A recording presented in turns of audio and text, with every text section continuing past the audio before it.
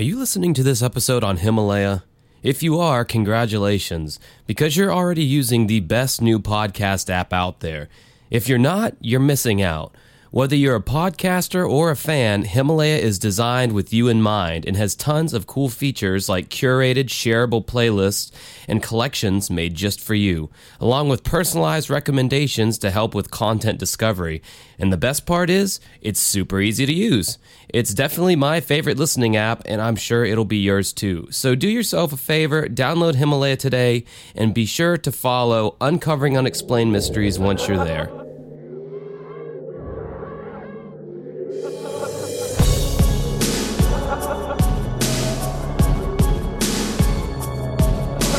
What's up, everyone, and welcome to episode number 175 of Uncovering Unexplained Mysteries for Saturday, January 25th, 2020. I am slightly hungover. I'm tired. I don't feel like doing this today, but... So Saturday is not all right for fighting? It's all right for lazing around and eating Taco Bell and having very little aspirations in life. That's what I'm planning on doing. But that random voice you heard, aside from my own, is not the voice in your head. That is the voice of Mike, my co-host. How you doing, Mike? I'm doing pretty good. I was worried about not having my scheduled hours at work, but things worked out in the end. I got called in yesterday, and I stayed a little bit later, so I actually ended up having more hours than I was originally scheduled before the scheduling mistakes. How many hours do you work a week? It depends. That's really, and right now we're at the end of the, I forgot exactly what the name of it is, but we're at the end of the thing, like the set schedule for corporate and whatever. So that whenever that happens, the hours are usually not the best. But my hours next week aren't too bad for part-time. I mean, it was like 19 or 20. But the thing is, like, I don't, I don't have to pay a whole lot of rent, so I already made a deal with my mom to kind of, like, lower the rent a little bit, because I don't have as many hours as I had previously. And Mom understood. Mom was okay with that. Damn. So. My parents had a thing to where as long as I was going to college, then I wouldn't have to pay rent. That's originally how it was, but, then I got a job, so... they saw gold in them their hills. Well, it sounds like your mom's doing like a microcosm of like basically welfare, where it's like, oh, you're too poor to afford rent, so you can stay here for free. But as soon as you start making money, we want some of that money. Yeah. It was nice to get back to work yesterday because I hadn't worked for like all week. And so I was all these days off, and they weren't necessarily days off because I still had classes, but I just got to say this, astronomy was not what I was not prepared for math. I was not prepared for astronomy class to have this much math. So I'm having math anxiety again, but at the same time, I don't give a fuck because I don't have to pass this class. Oh, there you go. It's a class that I added to my schedule to get full time so I can get financial aid. So all it would do is maybe affect my grade point average a little bit. If I don't pass this class, I'm going to try to do the best I can. But, at the end of the day, it doesn't really matter. But I got to keep that in the back of my head because I get kind of frustrated with this class. And then I gotta slap myself and remind myself, like, dude, this doesn't matter. Sound like some Bill and Ted shit just then. Dude, this totally doesn't matter. It doesn't matter, man. Doesn't matter, dude. All I would be thinking of is I had to pay money for this bullshit, and I don't even care about it. I hated college. If I could go back in a time machine and tell myself, hey, don't go to college, you're going to be a karaoke DJ in the future. First, I would cry, but then after I got done crying, I'd drop out of college. Well, I mean, I would say it's been good for me in terms of, because the main goal was to flesh out my writing skills, and I've definitely gotten better. So I will say that's been a positive for sure. In the long run. Did you ever ask out that girl in your lab to the movie? No, I think she's already like I'm I didn't do that. It's a little too early. It's a little too early. You were about to I don't say, know about I think that. she already something. But she might have been. I think she might already have, boyfriend, but I don't know for sure. And I don't really. That's a little early. Seems like a little. I don't know. Be a little forward. Like literally, just like met her. Well, yeah, and it's you got to kind of make conversation, about I know. about something. I know. How? All right, say I'm the girl. Like, what? How would you? I'm not doing this. I'm not doing this on the podcast. You don't want to do a little bit of role playing right now? No, I don't. I don't want to do that. I did get confirmation from the writer of the Funhouse. I'm going to be working with him to do some interviews and stuff like that. What is that? Cool. I don't even know what that. It's an '80s horror film. It's from 1981. It's directed by Tobe Hooper. He wrote the screenplay. Now he got the rights back to the film. And he also wrote some. I think he wrote some other stuff, and he's also worked with a few other people in Hollywood. So it'll be an interesting discussion to have. I'm also in process of trying to get a hold of William Malone, who directed the House on Haunted Hill remake. So this stuff is pretty cool that I'm kind of getting to the point where I'm getting in contact with people like that. We'll see how it goes. Would you say that you're raising your profile? A little bit. The reason why the Funhouse guy, even got in contact with me is because he saw my review on YouTube and he liked it. So he expressed interest in doing a discussion sometime. So I was like, sure. That's fucking cool. I love it when being YouTubers, those of you listening out there may not know, but when you get to the levels of fame that me and Mike are at, every now and then someone reaches out from, the thing that you're talking about. If, I think if you're talking about it in a good light, that is, they'll reach out and they'll comment. Like, that's how we got Kevin O'Brien on the podcast, the director of photography. He saw the video I did about Unsolved Mysteries on my YouTube channel. And this video, that video is ancient at this point. That video is like fucking 3.5 years old at least. At least. If no, it's got to be older than that. Anyway, Yeah. he saw it and he was like commenting. He's like, "Oh, cool video. I was the director of photography on the show. Fun times, blah blah." And I'm like, "What? Would you mind coming on our podcast?" And he did, like, surprisingly. Yeah. And I think that was one of our best guests. I think that was our best guest for me. yeah, But I mean, that's just being the film guy. Yeah. For me, I liked talking to Don Devereaux the most. Yeah. I still can't That was believe really good, I too. can't believe I actually can say that. Like I hope we can get a hold of that telecenter gal. Yeah, I sent her a message. So there's this lady, one of our listeners alerted us to this Facebook page that this lady commented on because they posted some Unsolved Mysteries meme or something. And this lady commented and she's like, "Oh, I used to work at the telecenter there and I love seeing these images or whatever. It takes me back to the good old days." She said something like that. And and this guy posted that screenshot in our Facebook group. And I messaged her and commented under her. I replied to her comment and I messaged her. And I haven't heard anything back. So I don't know. She might just be busy. Yeah. Or, I'm sure my message went straight to her, like spam, not spam, but when you're not friends with someone on Facebook, it goes to that other folder or whatever. And people never check.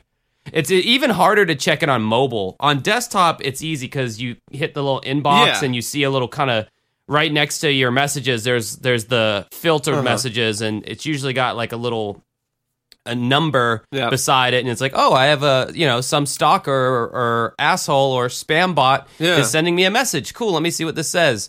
But on mobile, like, that shit is very hidden. Like, so it's pretty hard to find. Mike, honestly, I think you're one of the only other people I know who mainly uses a desktop still for everything.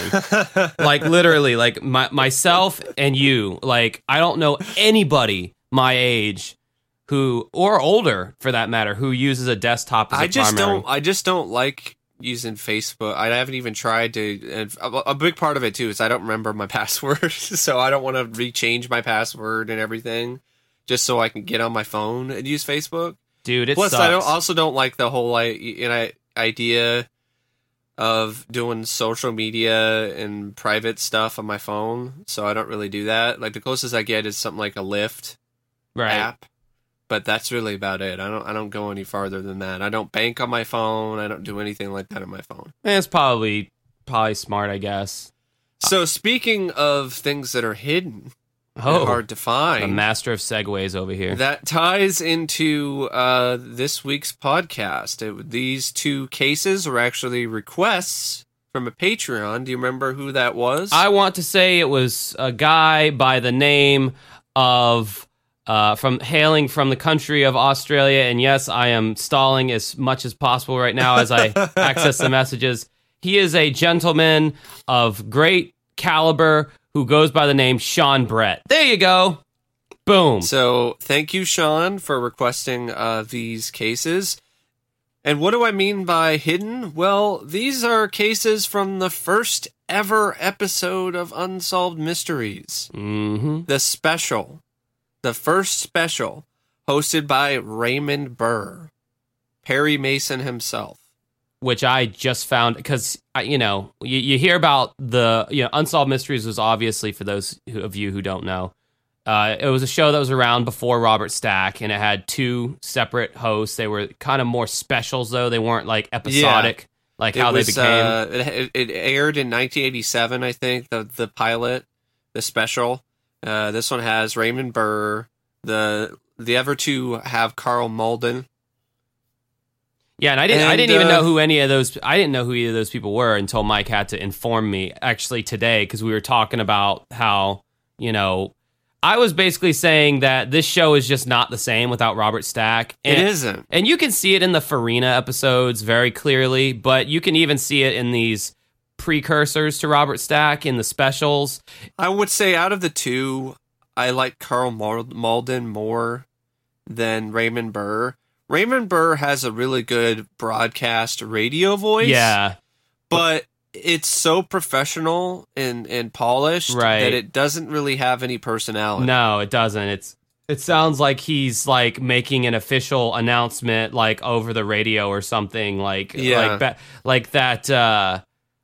1960s, 1970s, like professional commercial announcer kind of voice, like where it's like very serious and very matter of fact. There's no fluff or flair in my voice. It's a very sterile delivery on his part. And he just, I don't know, like. So, I mean, I actually found myself checking out of some of these segments because his narration is so stock and standard. I mean, he's got a good tone of voice. I'll give him that. Like, it's deep and it's baritone, and he has a commanding presence, but there just isn't really a personality. What is it about Robert Stack's voice that makes it so unique? I haven't been able to figure it out, but it just is. I've heard him. Yeah. There was a show called Gangland that he hosted as well back in the 90s, and it's very similar to Unsolved Mysteries, actually. If you want to, it's hard to find. I saw it comes on the free Mystery Channel on my satellite or antenna.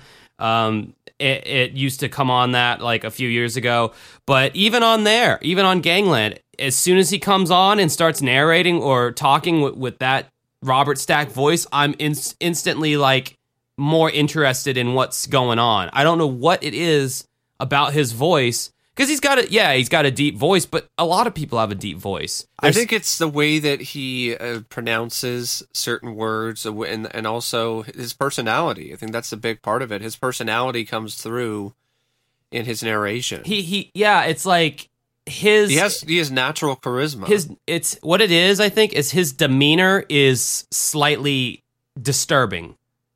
A little bit. Yeah. Like any of these other hosts, their demeanor is just kind of like, oh, it's a kindly old man. It could be your grandpa. But Robert Stack was no grandpa. When he just stood there and you just looked at him, like his demeanor was kind of frightening a little bit. And then he talks and it's this very deliberate, smooth kind of delivery. And he's kind of like looking right into your soul, And Yeah, it's that X factor, you know, that you just really can't put your finger on, but it's just so different seeing this the early specials with the different hosts.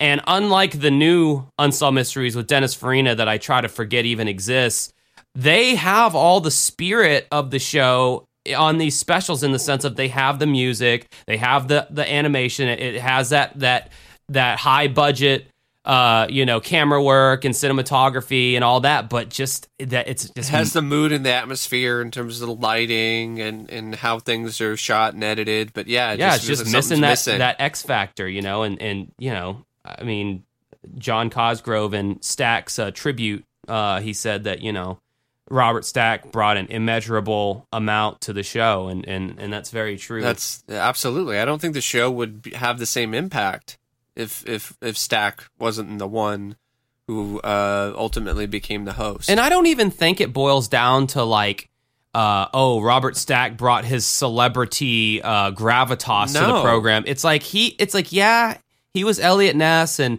he starred in, you know, a bunch of early Hollywood movies, but like Raymond Burr had the same amount, because Raymond Burr had been doing a lot of TV movies for Perry Mason. Right. He was in Godzilla 1985. You know, he was so.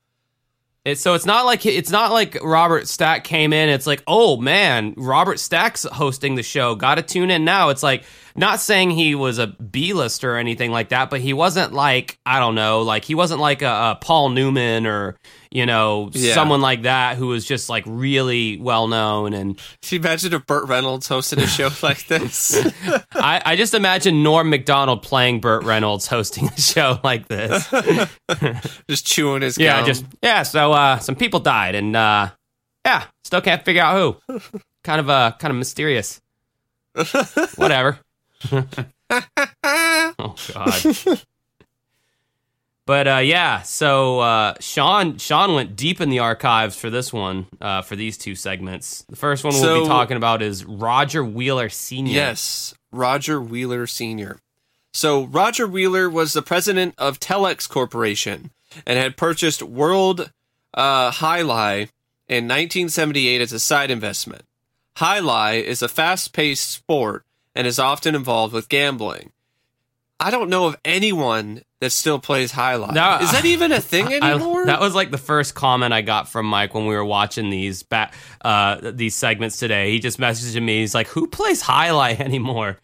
I had to look it up, or I mean, I haven't actually looked it up. Maybe it's a foreign thing. Maybe it's like, because I think it's like an Indian thing. Yeah, I think possibly. It's the sport where you're like in this room and it's like, smooth. It's kind of like squash, but different. Yeah, you have that big claw thing on your hand, and you put the ball in the claw, and you just whip that fucker at the wall, I guess?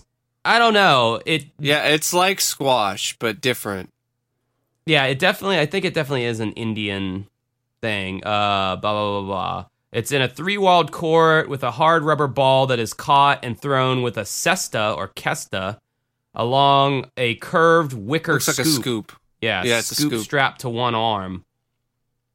I mean, I've seen some footage. It looks kind of cool, but I don't think it's as popular as it was in the 70s or 80s. Dude, if you get pegged by that ball, I bet that shit would sting, and it would leave a bruise the size of Texas. Yeah, it'd be bad. What if you get hit in the face? Oh God. Yeah, that's why they wear headgear, I think. Well, yeah, I mean, they're not, from the pictures I'm seeing, they're just wearing helmets. They're not, or it's got like a little bit of there's no real front face protection.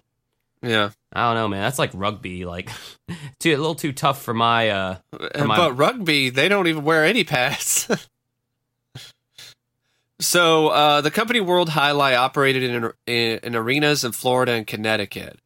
It was believed that some members of organized crime were involved in the gambling. Oh, okay. Now with Jai Alai, okay. Now I remember what it reminds me of. There's a 80s movie with Rutger Hauer called The Blood of Heroes that kind of combines Jai Alai and like hockey into like this post-apocalyptic sport.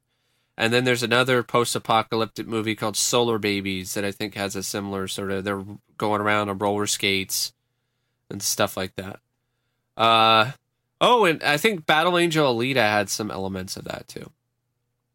The Alita Battle Angel, the film that came out last year. So anyway, Roger even received a letter telling him to leave the organization for his own safety.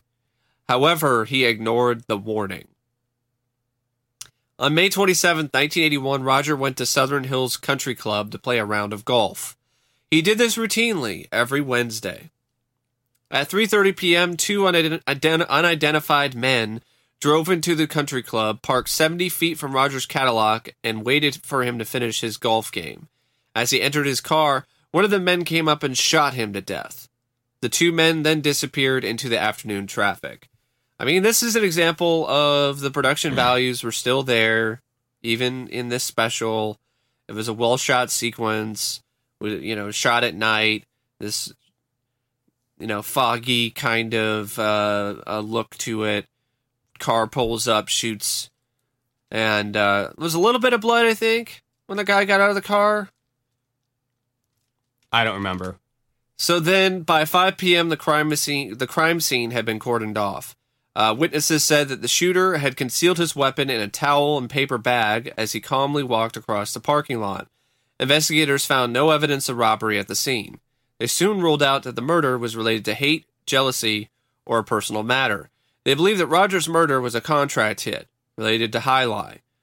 4 unspent bullets from the killer's gun were found near Roger's body. It is believed that they were left behind as either a signature or a warning from the killers. The FBI had one promising lead form from a reported underworld figure named Brian Halloran. He told them that he had turned down the hit on Wheeler. He also said that the person who ordered the hit was John Callahan, the former president of World Jai Alai. However, before this information could be confirmed, Brian and John were both murdered in separate incidents. The police believe the murders are all connected and are related to Jai Alai and the mob. Of course, the mob is involved, because the mob rules. I read a little a fun fact here. I was reading in my Uncle John's Bathroom Reader book that I read when I take a shit. It was saying that 9% of Italy's GDP is from organized crime. Huh. How old is that book, though? Oh, it's pretty recent. It's okay. Yeah, it's recent. So yeah, because there's a lot of older bathroom readers. No, have like old. Yeah, I know trivia. This one's newer. In fact, I'm getting burned by old trivia right now because I bought these Trivial Pursuits from the thrift shop, and they were like $2 each. And because I host trivia on Wednesday and Thursday, and I'm tired of going to this website randomtriviagenerator.com because all their trivia questions are getting stale. So I'm like, oh, I'll buy this Trivial Pursuit, and I'll use the trivia questions in my trivia games. But this game is from the 80s, like so. It's I had some of the old Trivial Pursuit cards. I used to play on my spare time, just by myself. Like some of the questions are like asking me about like what president are most streets named after in West Germany. It's like they still had Germany divided into 2 separate countries back when this game was like. And then a lot of the film questions have to do with 80s movies. Oh yeah. No, not even. They're way older than that. They're like they're talking about like sitcoms and shit from the 70s, but like obscure ones that you don't remember, not like good ones that stood the test of time. So yeah, and like their facts aren't always right anymore. Like some of their shit is just straight up wrong. Like it said, how many stars are there on Australia's flag? And they said 0. Well, that's bullshit because there are 6 quote unquote stars, but if you only count a star as a 5-pointed shape, there's at least 1 because the Australian flag's kind of weird. And I know we got some Australian listeners, and I'm definitely going to hear in the comments after I talk about this. There's like 5. They look almost like stars on Australia's flag. I think there's 6 or 7 pointed things, and then there's a 6 proper star. But Trivial Pursuit's over here saying 0, so I don't know. Anyway, sorry. There's those random tangents. Yeah, that people have come to know and love. Yeah, or unhappy about, whichever. So The killers were both white males. The trigger man was 40 to 45 years old, 6 foot, with a large build, graying hair, and salt and pepper beard. The driver also had a graying beard. He was darkly tanned and had salt and pepper hair. The vehicle was described as a copper or cream-colored Ford LTD. Now, they showed the police sketches of the two, and they look like identical twins. The only difference is one has a different hairstyle. They're all wearing the same kind of sunglasses. They have the similar beard. Maybe one guy has it trimmed up a little bit, but the other guy has it a little bit more bushy. Yeah, I mean, I think I usually don't even like composite pictures. It seems like the people that they catch never look like they're composite at all. But this one in particular is just like particularly. Geez, how many times can I say particular in like one sentence? This composite in particular is comical because these motherfuckers. I mean, I don't think it helped that they drew them with those big ass aviator sunglasses. No, like covering up 25% of their face. But yeah, they do look like identical twins. I mean, the only thing that's different is the hair is slightly different and the beard is slightly different. But I mean, it's like, I don't know. I guess when you start looking at the noses, they're a little different, but like the facial expressions are exactly the same. The suborbital ridge is exactly the same. The one on the left is a little bit heavier, but yeah, they're so similar. It's like kind of ridiculous.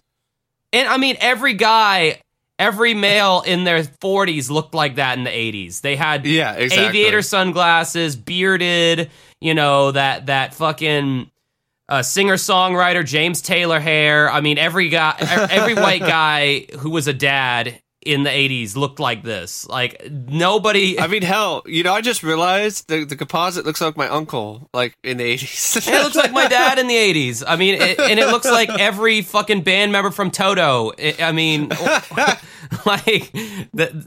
If you listen to any kind of like soft rock or singer-songwriter music in the 80s, every dude looked like this. So it's like, good luck trying to pick this out of a fucking lineup. It's kind of like what some of the Bee Gees members look like when they cut their hair. Oh yeah, yeah. I mean, fucking Bee Gees, like it's like this is the whole like yacht rock lineup right here. I mean, Christopher Cross. Kenny Loggins, although Kenny was a more of a trim figure than these two gentlemen. Yeah, Kenny Loggins is more like that bank robber guy that we already talked about. Yeah. The guy where they had like footage of him like cooking in his kitchen or whatever. Oh, yeah, I remember. I know the Master of Disguise guy. No, I don't know. That guy didn't. I don't know. That guy didn't really look as much like Kenny Loggins. But anyway, we digress. I thought we both agreed that he did. I just don't really want to spend any more time on talking about how Kenny Loggins looks like the bank robber guy that no one even remembers what we're talking about right now. I get you. So anyway, this case was actually solved. When the case was re-aired in August, a suspect named Luis Villalobos was watching the segment with a friend. He said that the police would never be able to pin the murder on him. Ironically, his friend turned out to be a police informant. Vigalo had previously served time for a 1975 murder. He skipped bail on drug smuggling charges and vanished. However, it is not known if he had any actual connection to the case. Okay, then... all right. That seemed a little pointless. John Maritano, a mob hitman, was later identified as the man who had assassinated Roger Wheeler. The driver was identified as Joe McDonald. In 1995, Matarano was arrested and turned state's evidence. Whoever wrote this, there are multiple like mess ups like this. It's not all my fault. There's a good amount of them that are, but that was not my fault. That's exactly what it says on the Wikia. As part of the plea negotiation, he served about 12 years for more than 20 murders, including Rogers and John Callahan's. McDonald died in 1997 without being charged. Matarano told investigators that Roger had been killed to prevent him from going to the police about the links between World High Lie and the Winter Hill Gang. In 2003, retired FBI agent H. Paul Rico, one of the masterminds behind the Wheeler execution, was arrested for first-degree murder and died awaiting trial. James Whitey Bulger, that's a pretty big name, by the way. Yeah. And Stephen the Rifleman Fleming were also charged with Rogers' murder. Fleming and Bulger were both convicted and sentenced to life in prison. So Whitey Bulger was involved with this. Oh, wow. Man, I can't believe how little of a chin this John Mortorano guy has. It is the most recessive chin I've ever seen in my life. It's like his fat turkey gobbler neck just runs right up to his lip. He looks like a football coach. That's one thing about American sports that I can't stand. It is how the coaches of these sports teams are the most fattest, unhealthy. I mean, not all of them, but a lot of them are just these fat fucks. And I'm sorry, but if you're telling me to do all this physically strenuous activity, your ass better be able to at least kind of do it yourself if you're having me do it, you know? But it's like, I don't know, there's just something really ironic about this buffalo wing eating jackass being like, yeah, do 40 gassers, and I want to see a better time than I did yesterday, as he's sitting there eating a jelly donut with his big old fat stomach sticking out. This sounds like Freddie Kitchens to me. And that's his actual name, Freddie Kitchens. Who is he the coach of? He was the coach of the Cleveland Browns until he got fired because he didn't know how to coach a team because he had never been a head coach before. He was just a offensive coordinator. Sounds like he's never seen coach. Never seen his feet before either. Ayo. So I don't have anything else to say about Roger Wheeler except that's too bad. I guess he was trying to tell the truth and do a solid for law enforcement, and the mob was like, I can't believe retired FBI agent Paul Rico was one of the masterminds. Yeah. That just goes to show you the whole, like, crime, like, mob syndicates and government, FBI working together and shit. That's been talked about for a long time. That's nothing new, but then you see stuff like this, and it just becomes... confirming what the tinfoil hat people have been saying, and it's just Black Sabbath was right. The mob truly does rule.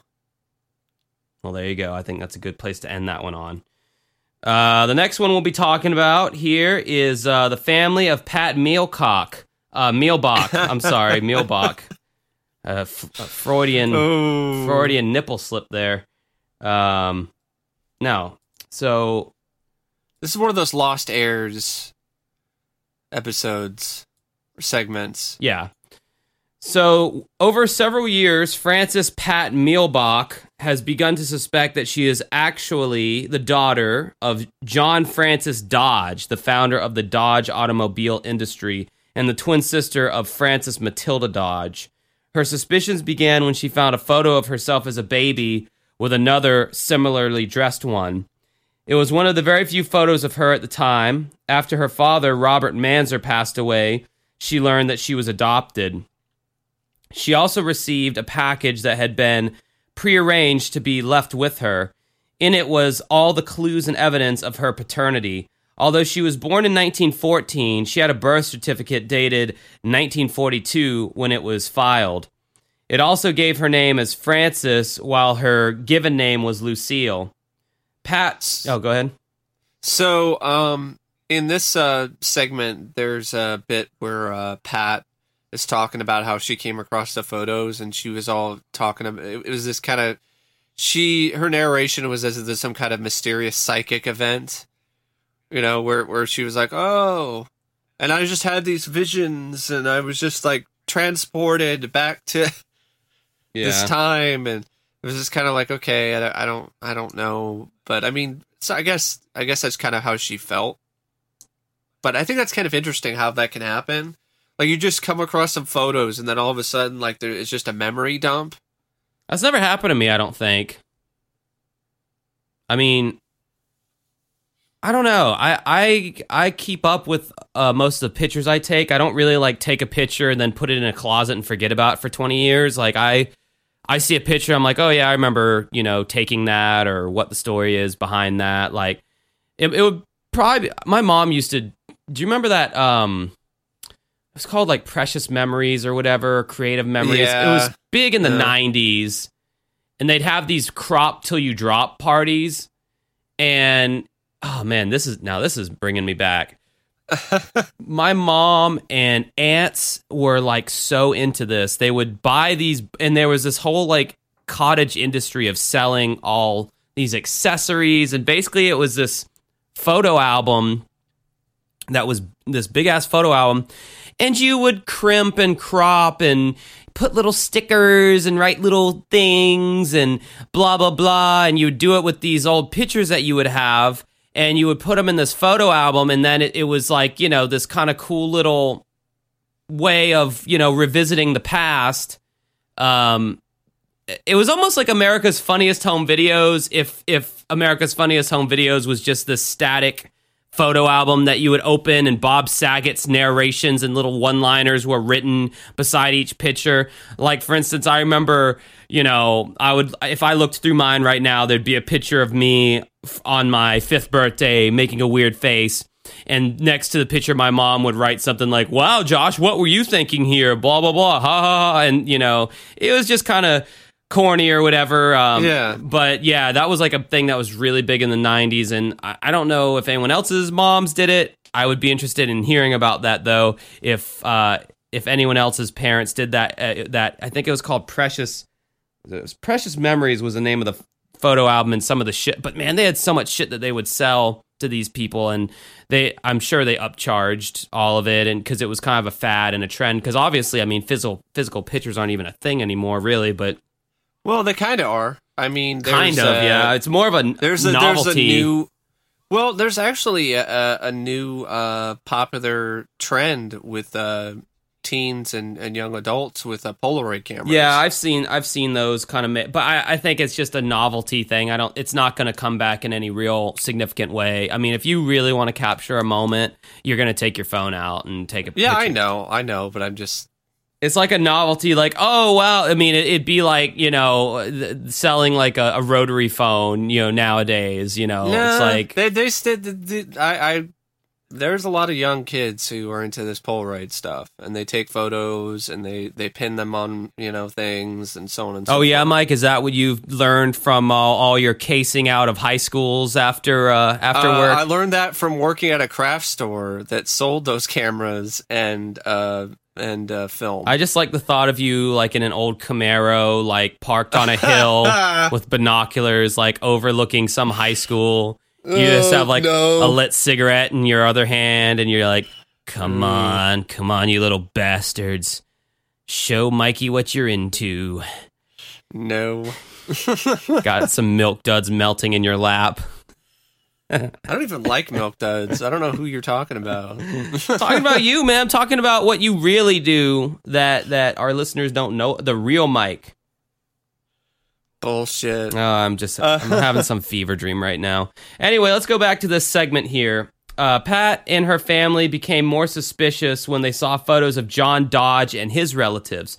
She believed that she closely resembled him and his daughter Frances. They felt her children closely resembled some of his children and grandchildren. She also had memories that only exacerbated... God, that's a hard word for me to say right now. Exacerbated that memory. Yeah. As a young child, because, you know, I normally say masturbated, you know, that's the word I'm comfortable with saying, and exacerbated is so close to it that anyway. As a young child, she was taken by an unknown woman to an elegant mansion. She recalled one room with colorful walls. She did not know the reason for the visit or the owners of the mansion. Her description of it matched that of the one John lived in at the time. She also recalled that her parents had been visited often by a couple named Frank and Viola Upton. Frank turned out to be John's personal secretary and quite possibly the man who had engineered the adoption. Pat also discovered that her parents became quite wealthy after they adopted her. The loan for their house was paid off in cash. Her mother began wearing expensive jewelry and clothes. Her father began driving one of the first of many brand new Dodge cars. Sounds pretty legit to me. I don't know. Working with her in-laws, Pat began searching for her adoption records and birth certificate. One record stated that she was born in Jackson, while another stated that she was born in Detroit. On the adoption records, her biological mother was named Emma Nelson, who had been a maid in the Dodge home on Boston Boulevard in Detroit. Now using her maiden name, Frances Manzer, she sent away for her birth certificate from the state of Michigan Birth Records Division. When it showed up, it listed her name as Frances Dodge. It also stated that she was born 4 days before Frances Matilda Dodge and was the first of a set of twins. It was in very bad condition after efforts were made to alter it.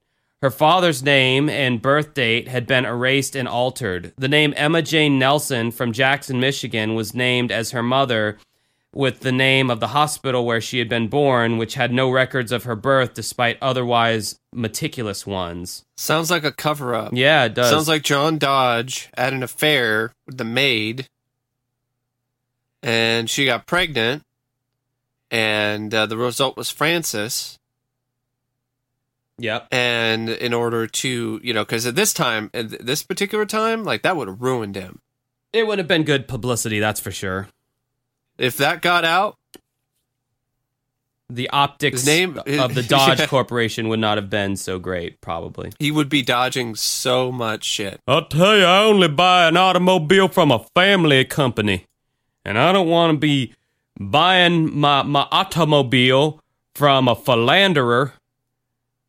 Anyway, in an 8-year-long court battle filled with deceit against 20 Dodge family attorneys. Damn, there's money when they have 20 attorneys. Yeah, why do you need that many? I don't really understand that. It seems like... I mean, don't most people have one? I mean, I know the OJ trial, he had like 3. Why do you need a Costco-sized bundle of attorneys?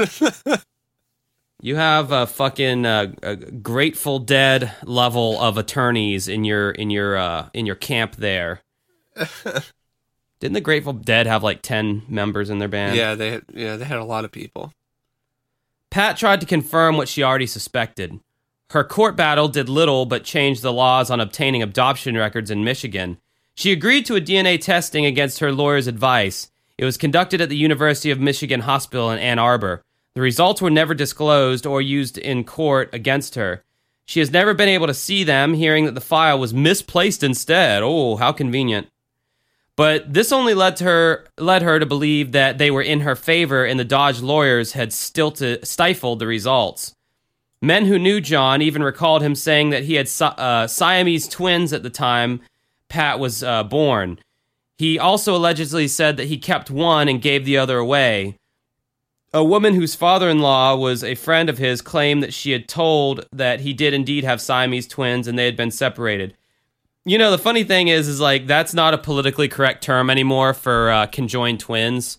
But they use that term all up and down this segment. They're like, yes. Raymond Burr, everyone was like, the Siamese twin theory and Siamese twins. And it's just funny, like how language changes over time and how certain phrases become unacceptable and acceptable and all this other kind of business. God knows if somebody watches a TV show from even the early 2000s and then compares it to a TV show now, they're going to be like, "Whoa, things were so much edgier back in the 90s and 2000s, like all the things you could get away with, like people watching Married with Children." Oh God, that show would never be able to exist now. That's why I still really enjoy the show, and I think it still holds up.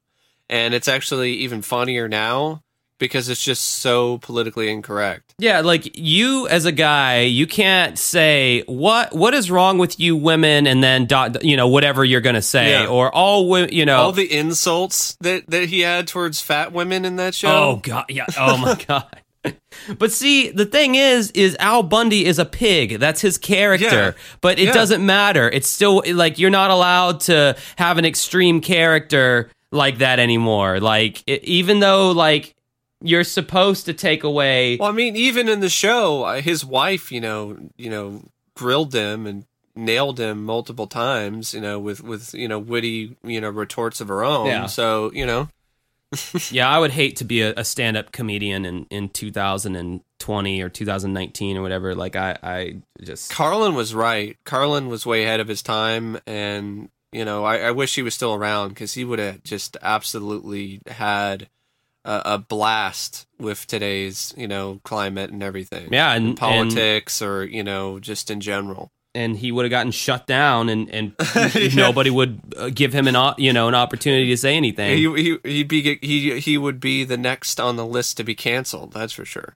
But another thing I'd like to mention about this whole Siamese twin thing, Siamese twins are kind of connected together physically. Yeah, isn't it like they're connected? It's not just on head and neck. Yeah, it's not. You know?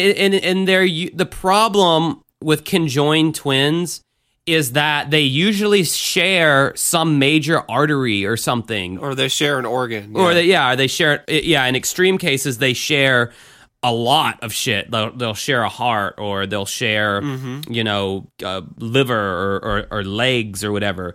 Sometimes you have them conjoined by the head, or to where they're fully grown bodies, but they're conjoined at the head or whatever. But it's not some simple, snipping, and now you're your own person. It's a very and especially back then, I don't know if they were really capable or really knew how to do that surgery effectively.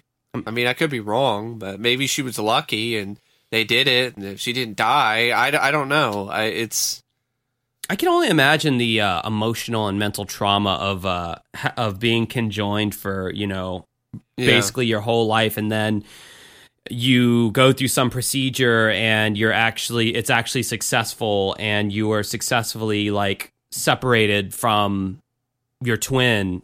That's got to be very traumatic, I would think. There's an episode of Tales from the Crypt that has conjoined twins in it, and it's actually quite good. It's comedic in nature, but it also has some. It's a fun one. I like it. It's I think it's called Three's a Crowd. I think that's what it's called. You don't have to look it up. Yeah. Anyway, interestingly, no, that's a different one. That's a completely different one. That's a really messed up one. Okay. That has nothing to do with the conjoined twins. Okay. Going back to the segment now. Interestingly, Pat had unusual scars on her head and neck that might have been the result of a Siamese twin separation. A doctor examined them but claimed they were too old to determine what caused them. Okay, that was such a stupid point that she was trying to make. They actually show the scars on her in the segment, and yeah, it's kind of a deep gash, but it's by no means. It's on the back of her neck. So first of all, you would have to believe that she was connected the back of her neck to the other twin somewhere in some form. So first of all, mobility would be impossible at that point if you're connected in such a weird spot.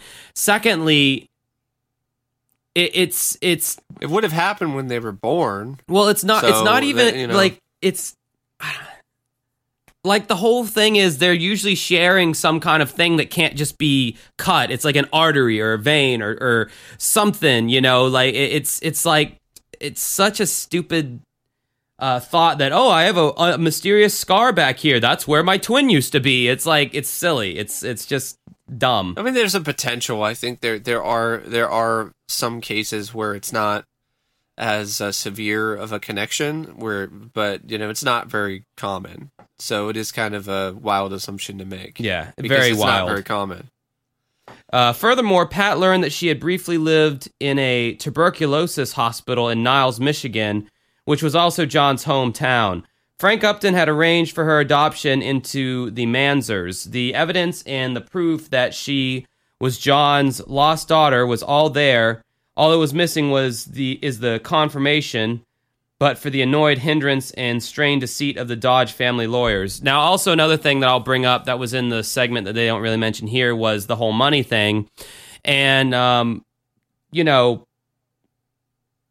Pat makes it very clear that she's not in it for the money. She's talking about. She actually says some things that I've thought about if I ever were to get some large inheritance. She's like, I'm not in this for the money. I just want to know about the truth about where I came from. She's like, if I was to get that much money. She's like, I like to plan for things and save up for it, and then, you kind of appreciate it when you are finally able to get it. If I just had all this money all of a sudden and I could just get whatever I want, I don't even know what I would want.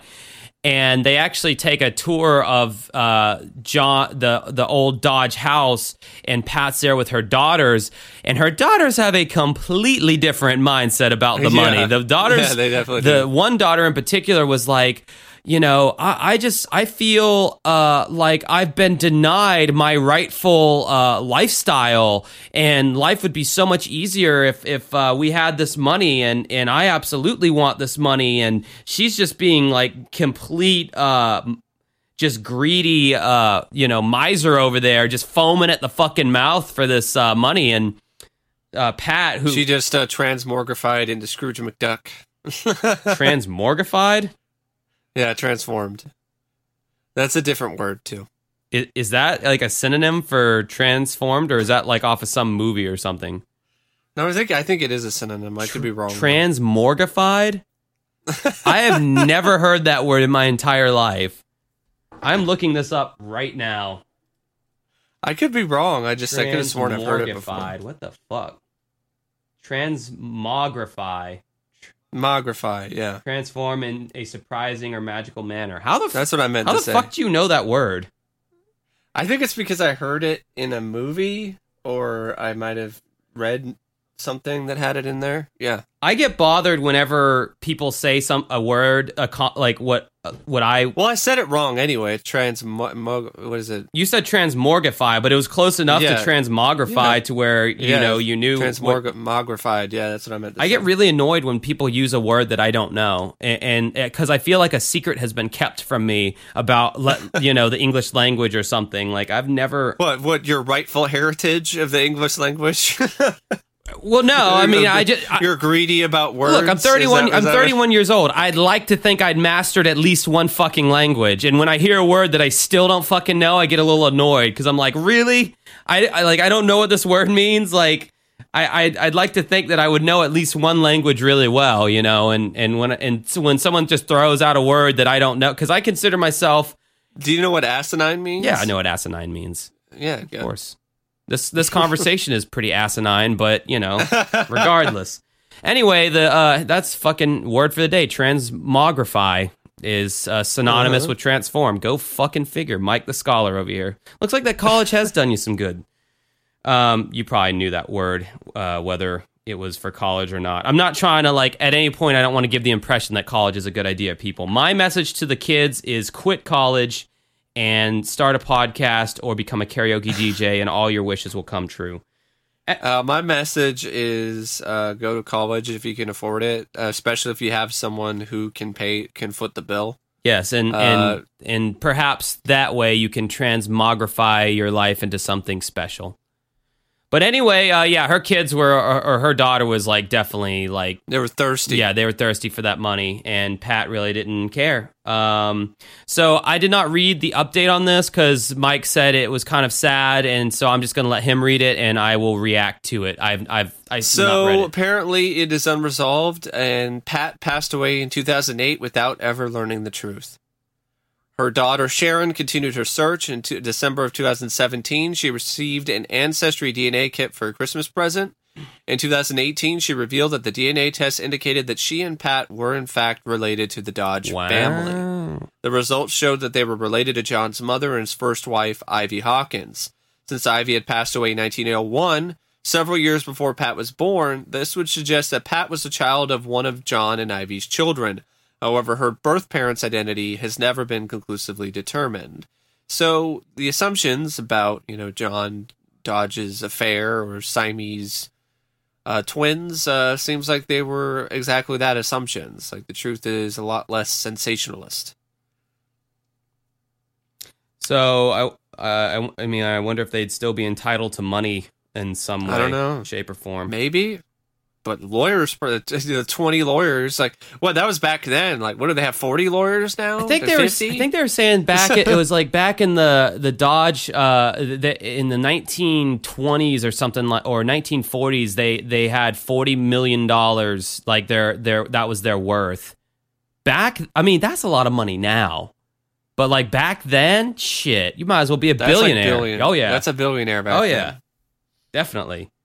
That was back when milk was a fucking nickel. So if you were in a situation like this, Josh?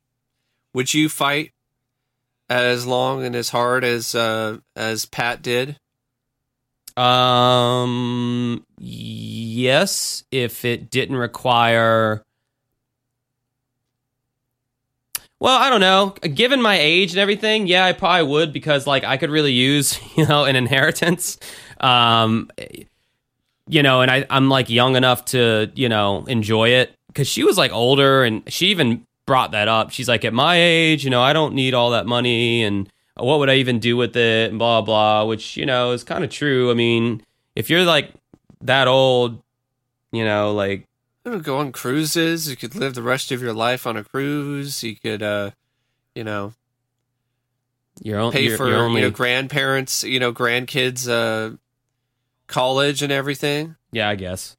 I would probably, if I really honestly felt like my beginnings and my upbringing was that storied and that, that dramatic, then yeah, I would probably go through all that. Then again, my cousin who's adopted, he's just never really, and I've mentioned this to him a few times, several times, like, hey, are you ever going to look for your birth parents? And he just doesn't really. He's like, yeah, whatever. I don't. Probably not. I don't know. Like his big thing for a while was he didn't want to meet his birth parents until he got a good job, because he didn't want to seem like some loser. Blah blah blah blah.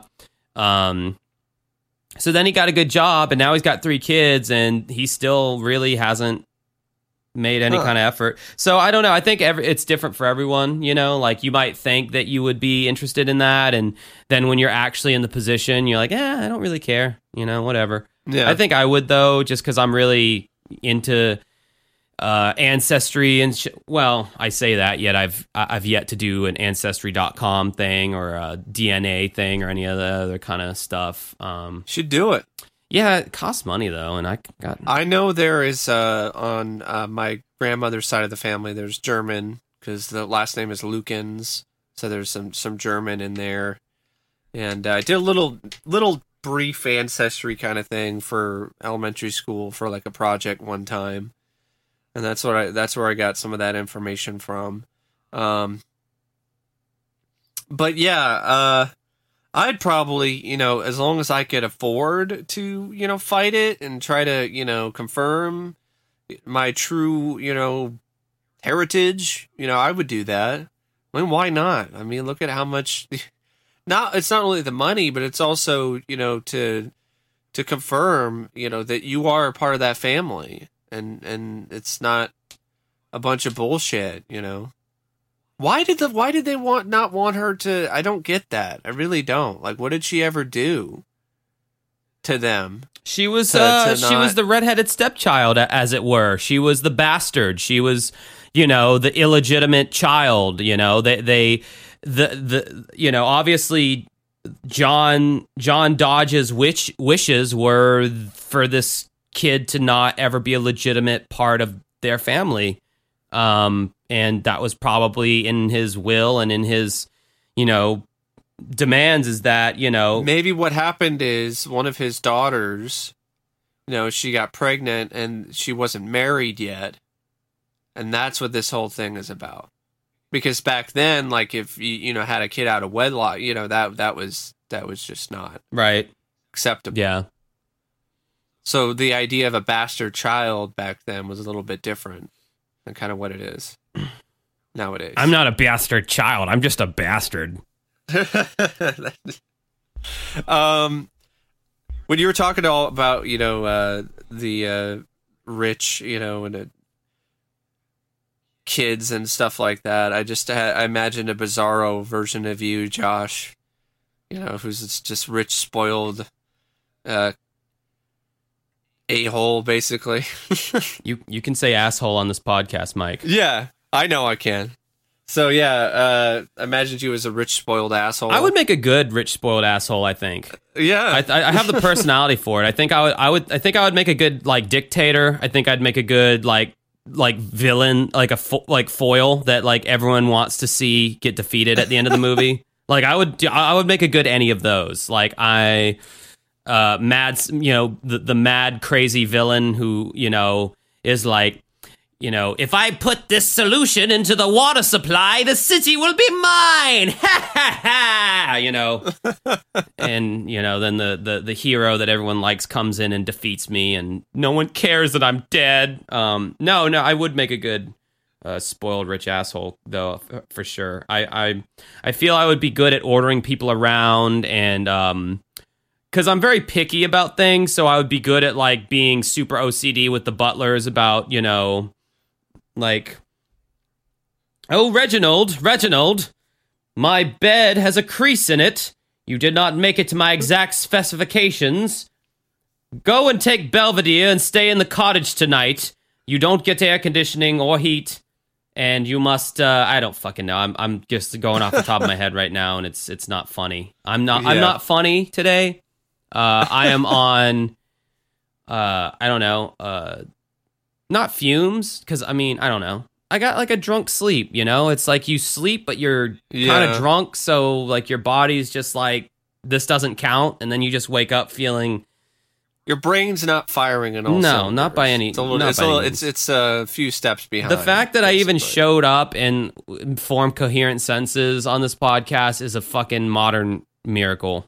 Marvel. Modern Marvel miracle? I don't know. I liked that show, Modern Marvels. I miss that show. Probably still on.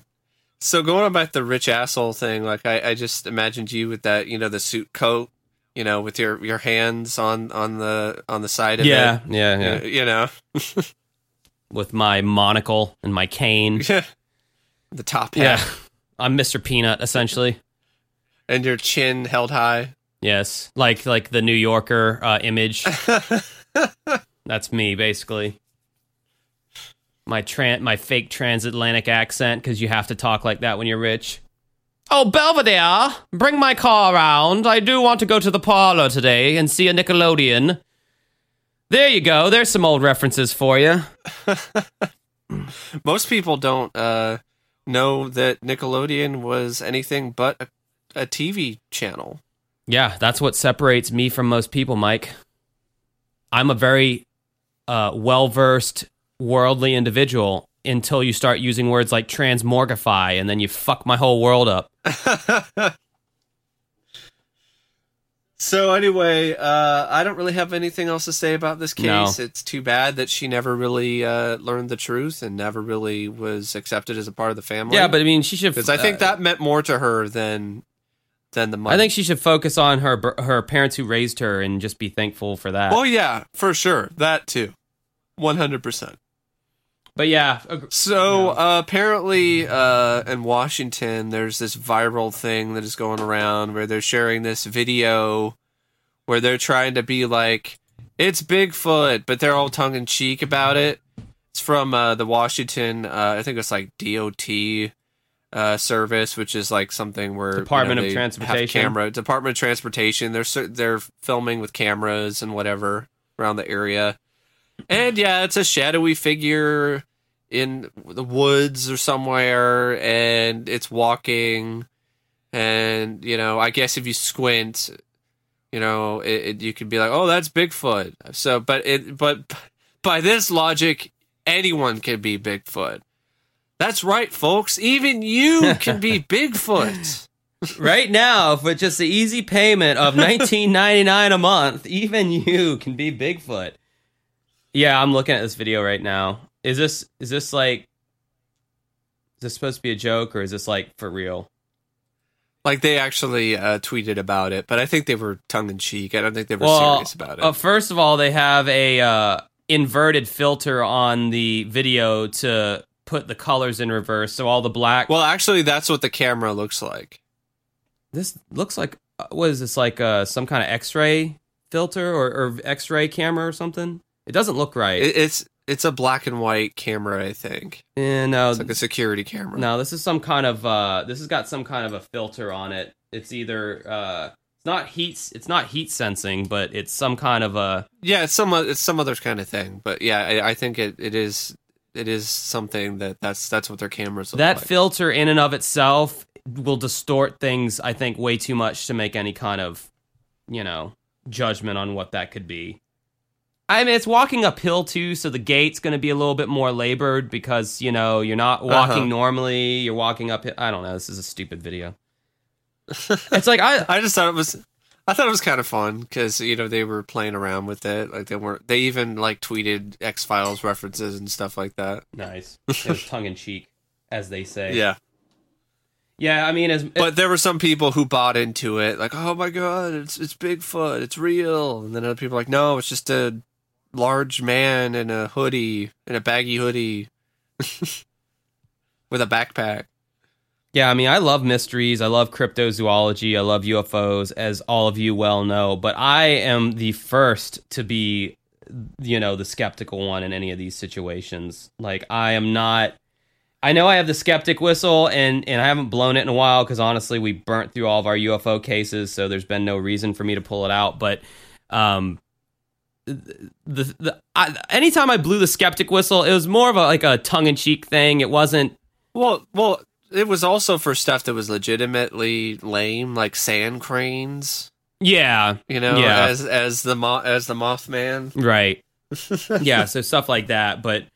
No, I'm a very skeptical individual, and I listen to like Coast to Coast AM and stuff like that. I listen to a lot of that stuff just for entertainment value, not actually listening to it. Like, I don't get my news from there like some people. Some people are like, "Yep, well, all this crazy stuff happened, and this is absolutely the truth, and there absolutely are fairies and spirit orbs and." Lizard people. I don't believe in any of that shit. I mean, I think it's all ridiculous. But for me to sit here and say that out of the millions of planets and galaxies in our solar system, we're the only ones, I think that's preposterous. Oh yeah, for sure. But with the Bigfoot theory or the idea that there's still a Bigfoot around, I side with what you shared in the past, where it probably isn't alive anymore. Extinct. I think they went extinct. I think there was so few of them that they weren't able to mate, and they just died off, and their bones were, you know, scavenged in the forest by woodland creatures. And so Harry and his family didn't make it. Harry and the Hendersons was the first time I ever heard the phrase "holy shit." I think I've told you that before, but yeah, might have been the first time I ever heard the word shit. They, you know, what's his face? The guy who played Dick, was the guy's name Dick in the movie? What was it? Who's the fucking actor? The dad in Harry and the Hendersons. John Lithgow. John Lithgow. When John Lithgow is driving the family's car and they hit Harry. And they like, I need to rewatch that damn movie, man. You're bringing back, you just inadvertently brought back a lot of good memories.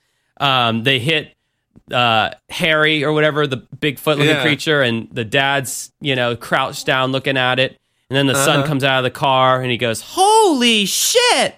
Like, that was the first time I ever heard that phrase. And I think it was how the kid said it that stuck in my mind as, I need to remember this.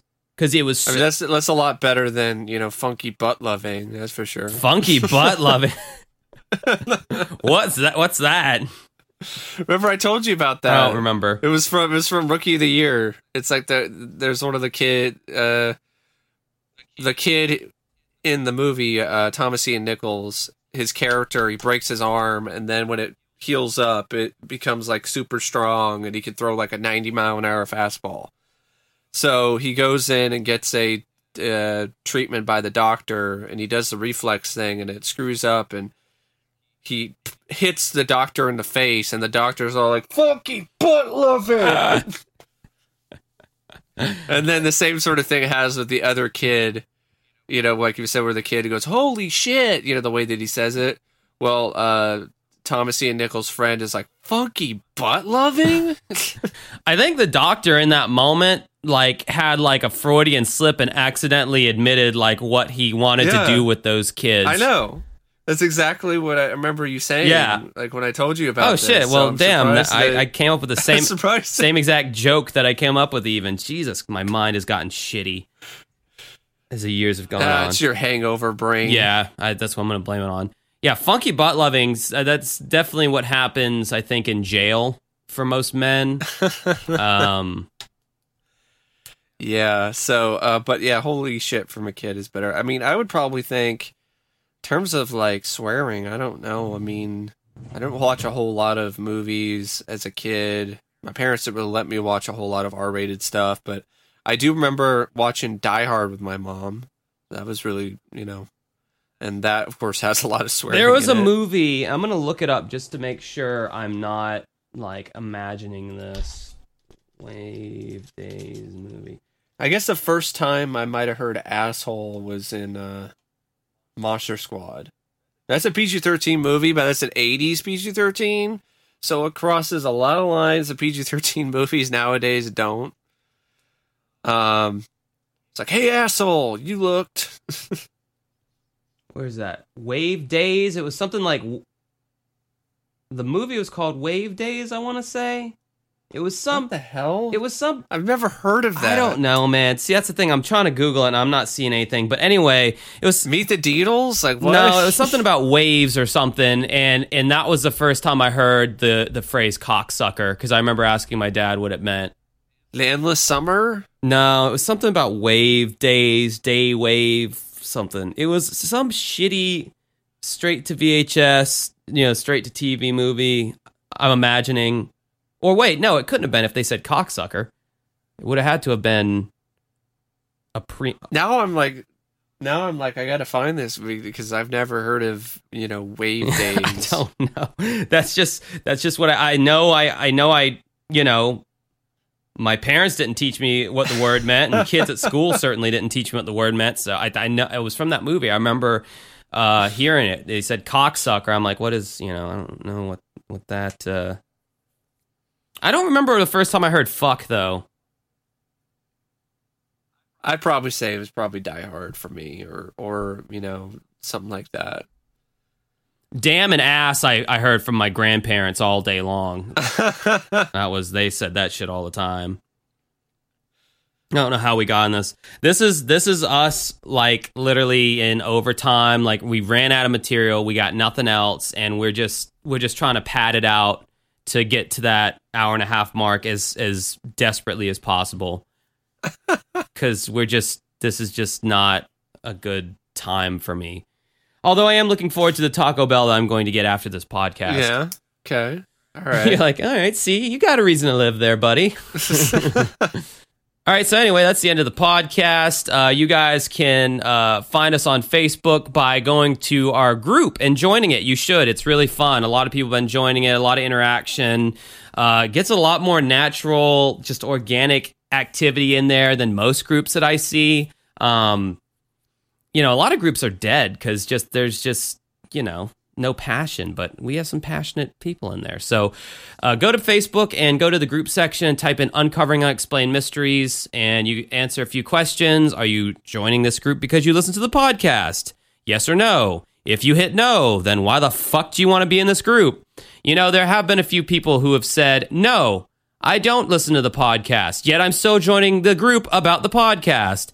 And then under the, if you put no, then why are you joining question, they put, I don't know, it just seems like something that's interesting.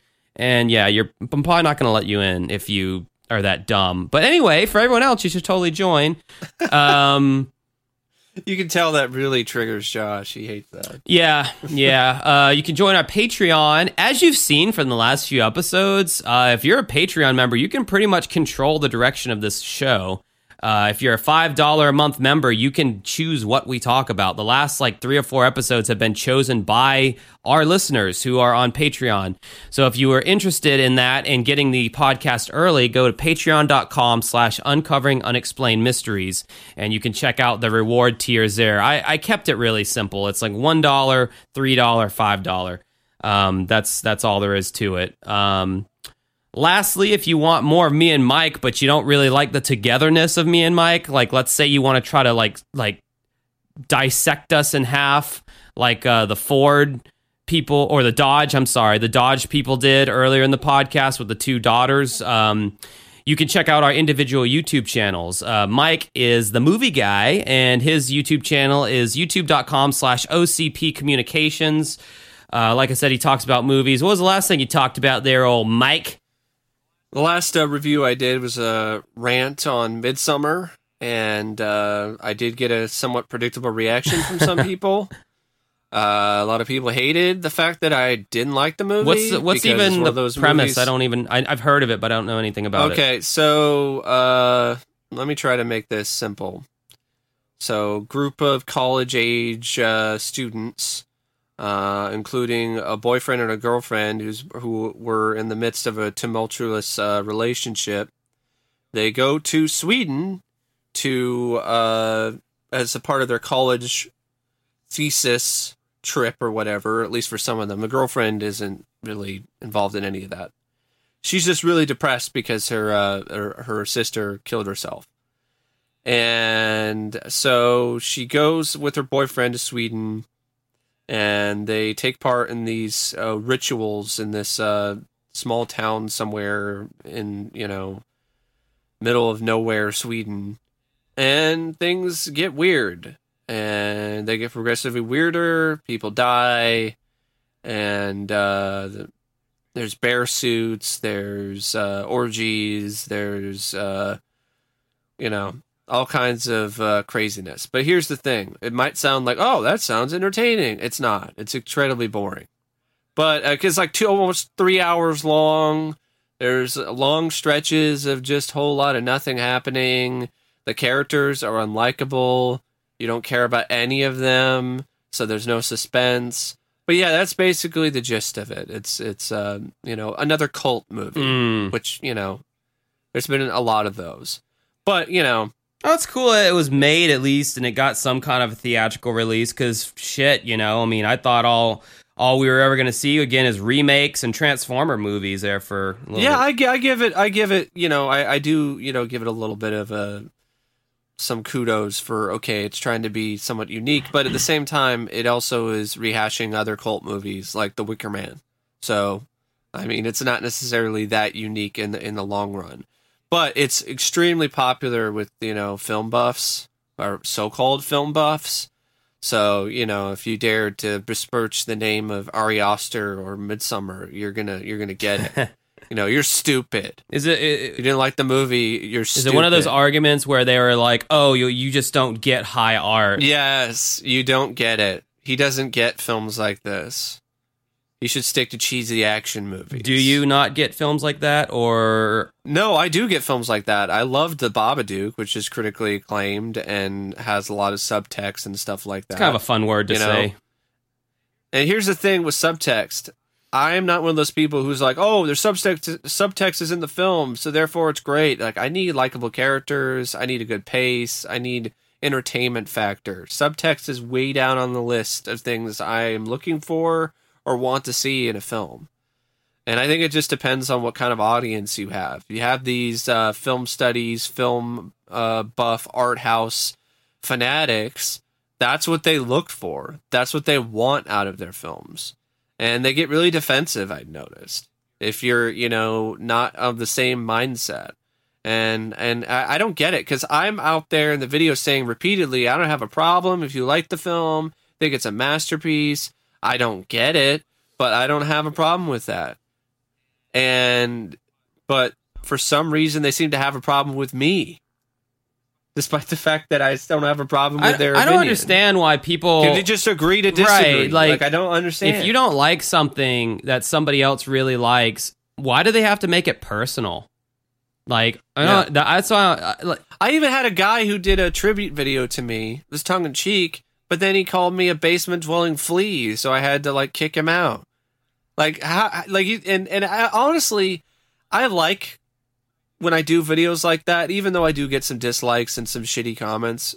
But it just weeds out the fakes. It weeds out people from my channel that aren't really true fans of me. Right. Because if you're true fans of me and you appreciate and genuinely respect me, you're not going to act like that just because I don't like a movie you like. And I had a couple comments from people who really liked the movie, and they were not even getting the hate that I got. And some people are trying to wonder why, and I don't get the, he's actively censoring comments. Yeah, I'm censoring comments from people who are being rude, obnoxious douchebags. somebody's calling me stupid. That's not a different opinion. That's just being an asshole. So I also I have that rant up, the controversial rant. Not as controversial as Hustlers, when I had a kid's mom, chew me out for the video. Yeah, that was hilarious. Yeah, I remember you telling us that last week. Yeah, so it's not as controversial as that, but hey, I almost feel like Eddie Murphy's character Axel in Beverly Hills Cop, who gets thrown out a window. It's like, you're under arrest for uploading a negative review of Midsummer. I uploaded a negative review. So it's a whole and I'm only mentioning that because actually I've been rewatching the Beverly Hills cop films recently, and the first two are a lot of fun. You've had, come on, Mike, you've seen Beverly Hills Cop, right? What do you think the answer to that? Why do you go through this with me every time with the movies? I haven't. I haven't seen it. So why do you ask? I thought you would have at least if I've seen a movie that you bring up, I always make a point to go, oh, I've actually seen that one. Oh, okay. All right. No, I haven't seen Beverly Hills Cop. But, of course, that should not be a surprise at this point, because I've seen, 3 movies in my entire life. I've been watching a lot of Netflix documentaries lately. Yeah? I Don't Fuck with Cats or something? Is that yes, we need to cover Don't Fuck with Cats. Okay. We do need to talk about that. As soon as these Patreon things stop coming in, I really want you to watch that, dude. I think you're gonna like it a lot. Well, I shared the trailer on the group, so yeah. Yeah, it's good. Yeah, I am. And the whole cat fucking with is only 10% of the movie, if that. There's so much more to it than just that thing. It's a miniseries, right? It's 3. It's like a docu-series. It's 3 episodes. Yeah. And speaking of miniseries, I highly recommend Chernobyl. HBO's new, fairly new show about the Chernobyl accident. Chernobyl. It is fantastic. Highly recommend it. Excellent. Gripping, powerful, unforgettable, intense, depressing, but that's the reality of it. Just one of my favorite things that I've seen from last year. Nice. Easily. That's high praise coming from and I definitely think you would like it because it's more of a historical kind of, it's just I tend to not like historical fiction. tend to not like historical stuff that much. But it's historical fiction, so there are some liberties that are taken to make a compelling story throughout. I don't really like fiction that much either. I don't like anything. No, I like nonfiction. That's why I like the documentaries so much. Yeah, I think you might like this because it has a lot of nonfiction, sort of elements to it. Yeah. Oh, I don't have HBO or any way to watch it, so I'll never see it. But I have a digital copy if you want. Oh, okay. Well, if you could get me a digital copy of the new season of Curb Your Enthusiasm, I'd be even more happier because that's the main thing I want to watch on HBO. That hasn't come out yet on home video, but I do have a digital copy code for sure. That's cool. Yeah, someone hooked me. I won't name names, but someone hooked me up with the Mandalorian series. So fuck you, Disney Plus. I'm not supporting the mouse anyway. Yeah, you don't like the mouse. You're not a fan. I'm indifferent to the mouse because I'm not as passionate about movies as you are. I used to be a fan of the mouse, but Bob Iger took over and just turned it into this even more of a corporate money-making scheme than it ever was. Walt Disney would honestly be ashamed. Well, he would, because that's not. He would firstly be ashamed that there's so many Jewish people in his park, and then secondly, he'd be ashamed at Bob Iger. Yeah, Walt Disney didn't really care for the Jews all that much, and didn't care for the blacks either. So that's just. I hate to piss on your Picasso there, but it's. I just think that's weird, It's like, how can you want to bring joy to kids, but then have malice in your heart towards races of people? I don't know about because a lot of the reports I've seen are kind of conflicting in terms of their accuracy. So I don't know. I just like spreading libelous statements about people who have been long dead. That's kind of my thing. They like spreading disinformation. Yes, I'm a disinformation agent. Anyway, if you want to look at my YouTube channel, it's youtube.com/dancingwithghosts.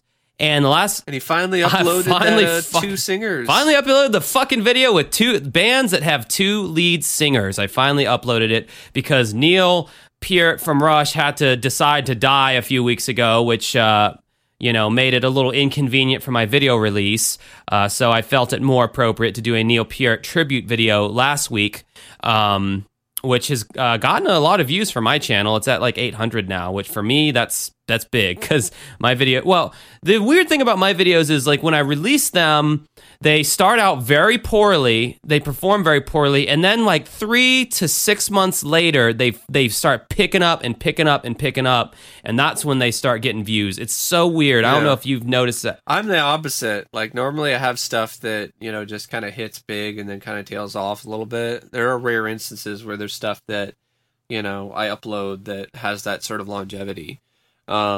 That's like all my videos. It's like a lot of people just like rants. Like I do positive reviews. There's even people who are even like, all you do is rant. I'm like, yeah, because that's probably all that you watch. Dude, it like this rant videos. Whenever you start a YouTube channel, you get like this microcosmic experience of being like a CEO at like a TV programming or a TV programmer or whatever. Like you see that like the shit that underperforms and doesn't do well, you cut, despite how much you like it or don't like it. And nah, I still do it. Because I'd rather upload or make videos that I'm passionate about versus just doing stuff just to get views. But yeah, but if I'm for you, that means a few hours of your time. For me, if I'm making a video I'm passionate about that's like a mini documentary, we're talking 20 to 40 hours of production. Exactly. So if I'm making a video, you better goddamn well believe that there better be some views on that, or I ain't putting the effort into it. I'm just not. Like, it's not worth my time, at that point. Because seems like your recent videos kind of in a slow kind of rut right now, right? My recent, as far as views? Yeah. Oh, the two-singer one? Yeah, that one's performing really shitty, but it doesn't even bother me anymore. It used to really bug me. I'm like, how is this video only got 97 views? Because, like, what always happens is they pick up, like, months down the road, they pick up. I've seen it every time. There are very few videos that I have that are, like, older that still have like piss poor views. There are some, definitely, but like a lot of them like are at least have cracked 1,000 or almost, and some. Well, I mean, comparison to other channels, like that's better, but it's also worse, compared to other channels on YouTube. Well, I only got 5K subscribers. I know. I feel my average is actually pretty on par with any other channel that has 5K subs, and in fact, it might be a little better. But I don't know. It's just it's a shit show. Like it's hard to make it. It seems like the formula to have a successful YouTube channel. And guys, you can just hit stop at this point because I know none of you care about this, but I don't care. We're gonna flesh out this podcast one way or another. It seems like the formula that I've noticed is you have to post very similar content and you have to post it often. So if you get known as the movie rant guy, then you have to just do movie rants and post them like daily. And there's no way I'm just gonna do rants. Well, I know it's stupid, but that seems what the algorithm is favoring right now. Because the channels that I've seen explode are the ones that cover a very narrow topic, like video game news, or this channel I follow called Rock and Roll True Stories, and it's like very specific, bands, and you can tell what kind of music genre this guy likes and what era he likes. Or Defunct Land. Yeah, it's very specific, it's very niche, and then they post frequently. But Defunct Land is different. Defunct Land doesn't post frequently. They have seasons, and so they put a lot of effort into their content. Yeah, I didn't include them in my example. That was kind of your thing. But like the two channels that I've really seen blow up that I've been following, that's what they do. They post every day, sometimes multiple times a day, and it's always very similar topics. The thing is, there's not a lot of production value though. So I mean, that's like, I guess I'm not spamming content. I'm not either. But if I was to like, you know, if I was to take it more serious and try to make it a quote unquote career or whatever, I would probably try to upload a video a day because, you know, shit, that would be so much work though. Have you ever thought about trying to give that a shot? No. Maybe never. Just more vlog style stuff? Yeah, it would have to be vlog style. It would literally have to be vlog style and more off the cuff because that's so much, even to prepare for that would be so much work.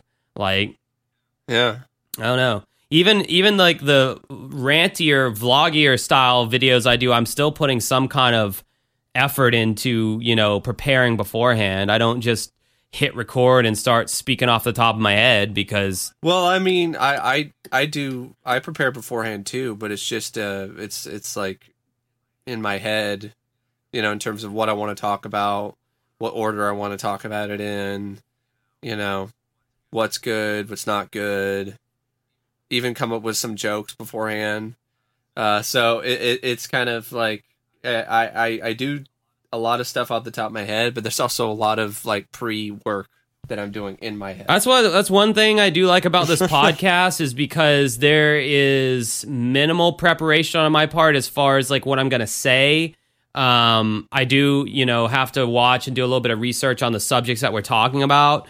But you know, the podcast is a nice break from my YouTube channel because my YouTube channel, for those of you who've seen that and listened to this podcast, you know that there's a difference between how I am on there and how I am on here. I don't really even joke around that much on my YouTube channel. I more stick to the infotainment style where I want to entertain you, but I'm also trying to like give you information and inform you on things.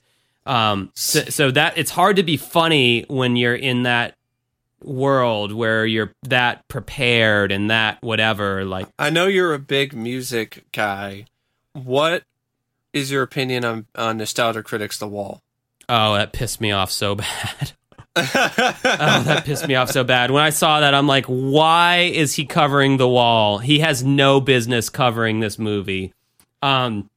I hate to make... Did you see clips? Did you hear his, you know, his songs? Oh, I watched the review. Saw the whole thing. Yeah. Okay, first of all, the fact that he got Corey Taylor and shoehorned him into that episode was so just bad and like uncalled for. And I guess, you know, because Corey Taylor is lead singer of Slipknot, and so he's a rock star, so blah, blah. I think Doug would have played a better... Pink is the name of that character in The Wall. I think Doug would have played a better Pink than Corey Taylor. I mean, Doug can kind of act sometimes, but man, that his whole... The production and all that is your typical nostalgia critic fare. You know, it's some of it actually looked pretty cool, but his analysis of The Wall about how it's, you know, I don't even remember what he was saying. I just remember having a very visceral reaction of negativity towards it. Like, this guy does not understand. I don't know, man. That's just such a good album, and there's not too many people out there that dislike The Wall as an album, and it has some of the most classic Pink Floyd. It was Roger Waters at his most prolific and most creative. They did things on that album that were so outside of the box for Pink Floyd and so just theatrical and just art to the very core. And then the movie itself, I just watched the movie a few weeks ago with my friend who is also really into Pink Floyd, and she had never seen The Wall. And I just rewatched the movie, and the movie's goddamn good. It's a good fucking movie. You know, most band-based movies or musicals that are tried to be adapted in movies don't normally do so well, but The Wall was a legitimately good, well-done movie. There's some good acting, portraying the rock star lifestyle, and this guy just losing his fucking mind, and they're comparing Bob Geldof. Yeah, Bob Geldof. Right? They're comparing, you know, rock stars to dictators, and the crowds are like these like mindless like zombies who are willing to follow their Führer and do whatever, and they draw parallels between World War II and, you know, an 80s rock concert, and it's just really interesting and unique, and the music behind it is amazing. And for a nostalgia critic to even try to touch that with his corny ass and his bad takes on a lot of movies, it was just like, no, dude, stay the fuck fuck away from that movie. And then, well, I mean, the reaction he got was, really negative very negative. And I'm glad that video. I mean, he even came out with an album. Oh yeah, I know. The fucking arrogance of this guy, to think that he's that fucking prolific that people are gonna give a shit about his stupid album. And I'm so glad the Needle Drop panned that album. The Needle Drop is like a big Anthony Fantano. Yeah, he hated he's that. a big YouTuber. That was his number one worst album of last year. Oh, really? I knew he did like a top 10 worst list. I haven't seen it yet. Yeah. Good. Yeah, it's like, dude, it's the perfect example of somebody needing to. Doug needed to stay in his lane for that. You are not in the music world. You are not a music guy. Like, stick to movies. He did a lot of his own vocals too, and he can't sing. No, so, he's got this like very annoying singing voice. It's like, I don't know. It's like the Nostalgia Critic is the thing that he does best when he's just sitting at his desk and being goofy and taking the piss out of bad movies. I think with Nostalgia Critic, the whole Channel Awesome thing really put a damper on things. And also, I think when he retired the character initially to do the demo reel thing, that was the death of the Nostalgia Critic, as we know it. And after that, it was this zombie Nostalgia Critic, where he's only doing it because that's what pays the bills. Right. The same passion is not there in any of these new Nostalgia Critic stuff, and the sketches are just horrible. Oh yeah, they're bad. Yeah, much like the out of these early pioneers of this kind of content, I would say James Rolfe is one of the few that, even though he has a dip in quality, he still comes out with some still really enjoyable, entertaining, videos. Well, the thing is he's stuck to his formula that made him successful. He only reviews bad games. The Nostalgia Critic, I think, does best when he reviews bad movies. Even though that's not his MO per se, it's... Well, AVGN's done some good games too, Earthbound and... Not really. I mean, it's rare. It's a very rare thing that he talks about a good game. Well, yeah. I mean, it's not a common thing, but he did Earthbound, so he has, taken some... Yeah, but that's like 5% of his videos. Nostalgia Critic has talked about like a lot of like good movies, and when he does the reviews that are clipless of the new movies, those are the worst. Yeah, that's just mostly sketches, and you're just like, oh god. Yeah, it's like It's like, do you like Saturday Night Live? Would you like to see a 10 times less funny version of that with less production value? 100 times. 1,000 times less funny. Then go watch Nostalgia Critic, one of his clipless, new movie reviews or whatever. All right. Well, I'm about done here. Yeah, I'm done. All right, guys, that's a podcast. Until next week, we will talk to you later or something. I'm going to go get Taco Bell. Bye. See ya.